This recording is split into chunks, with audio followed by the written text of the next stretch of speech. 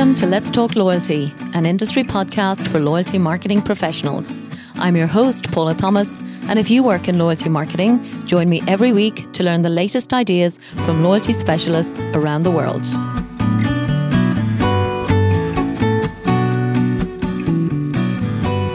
Hello and welcome to this week's short episode of Let's Talk Loyalty, where I'm looking back at my conversation in January 2021 with Mark James, the CEO of Customology, a customer consulting firm in Brisbane, Australia. Mark had recently conducted some comprehensive customer research and started our discussion by reminding us that it does cost sometimes up to 10 times as much to acquire a new customer than it does to keep an existing one. Perhaps something that we as loyalty professionals know better than anyone else.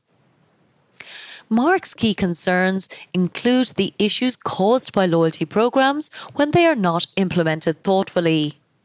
And he believes sometimes they can have the effect of doing the exact opposite of what they were designed to do. Many customers don't trust brands and believe they are being treated unfairly. For example, we talked about an emerging issue called the loyalty penalty, where customers realize that new customers are getting a better deal than they are, even though they are the ones that are already a customer. It really is a fundamental problem in so many industries all over the world. So it's no wonder that so many of us just don't trust that brands have our best interests at heart. Another key concern that Mark discussed is how he believes that less can be more when it comes to contact, emails, surveys and coupons. He thinks that many brands are simply sending too many emails or including too much information in them. Sometimes including all of that data about a customer's behavior or their purchase history can really be very off-putting. A great case study Mark mentioned was when he worked with a brand to segment out some customers and run some split testing.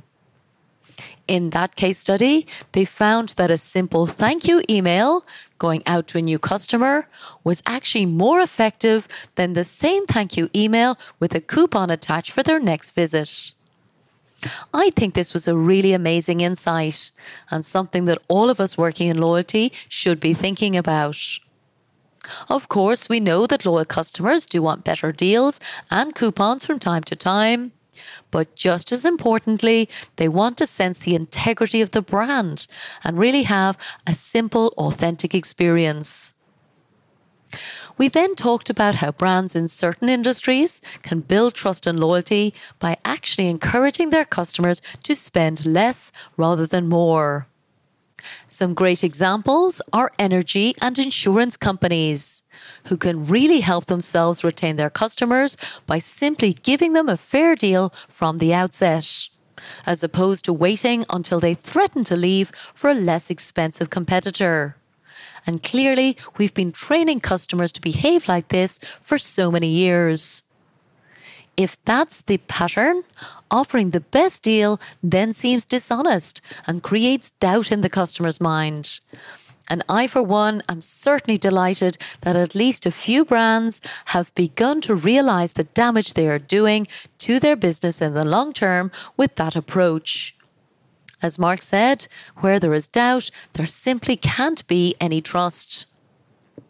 This was a fantastic episode filled with tons of great insights that I think all of you listening can benefit from. So if you haven't heard it yet, you can certainly go back and listen in full.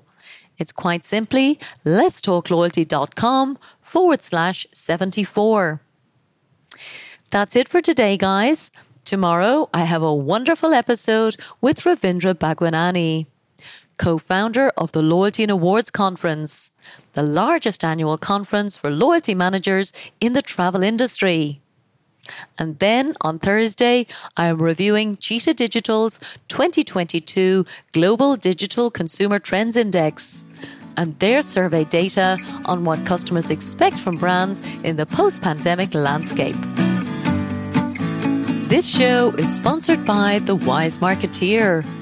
the world's most popular source of loyalty marketing news, insights, and research. The Wise Marketeer also offers loyalty marketing training through its Loyalty Academy, which has already certified over 245 executives in 27 countries as certified loyalty marketing professionals. For more information, check out thewisemarketeer.com and loyaltyacademy.org.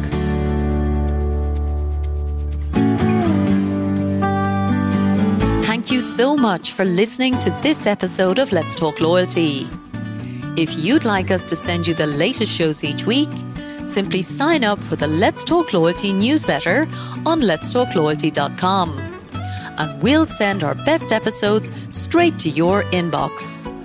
And don't forget that you can follow Let's Talk Loyalty on any of your favourite podcast platforms. And of course, we'd love for you to share your feedback and reviews. Thanks again for supporting the show.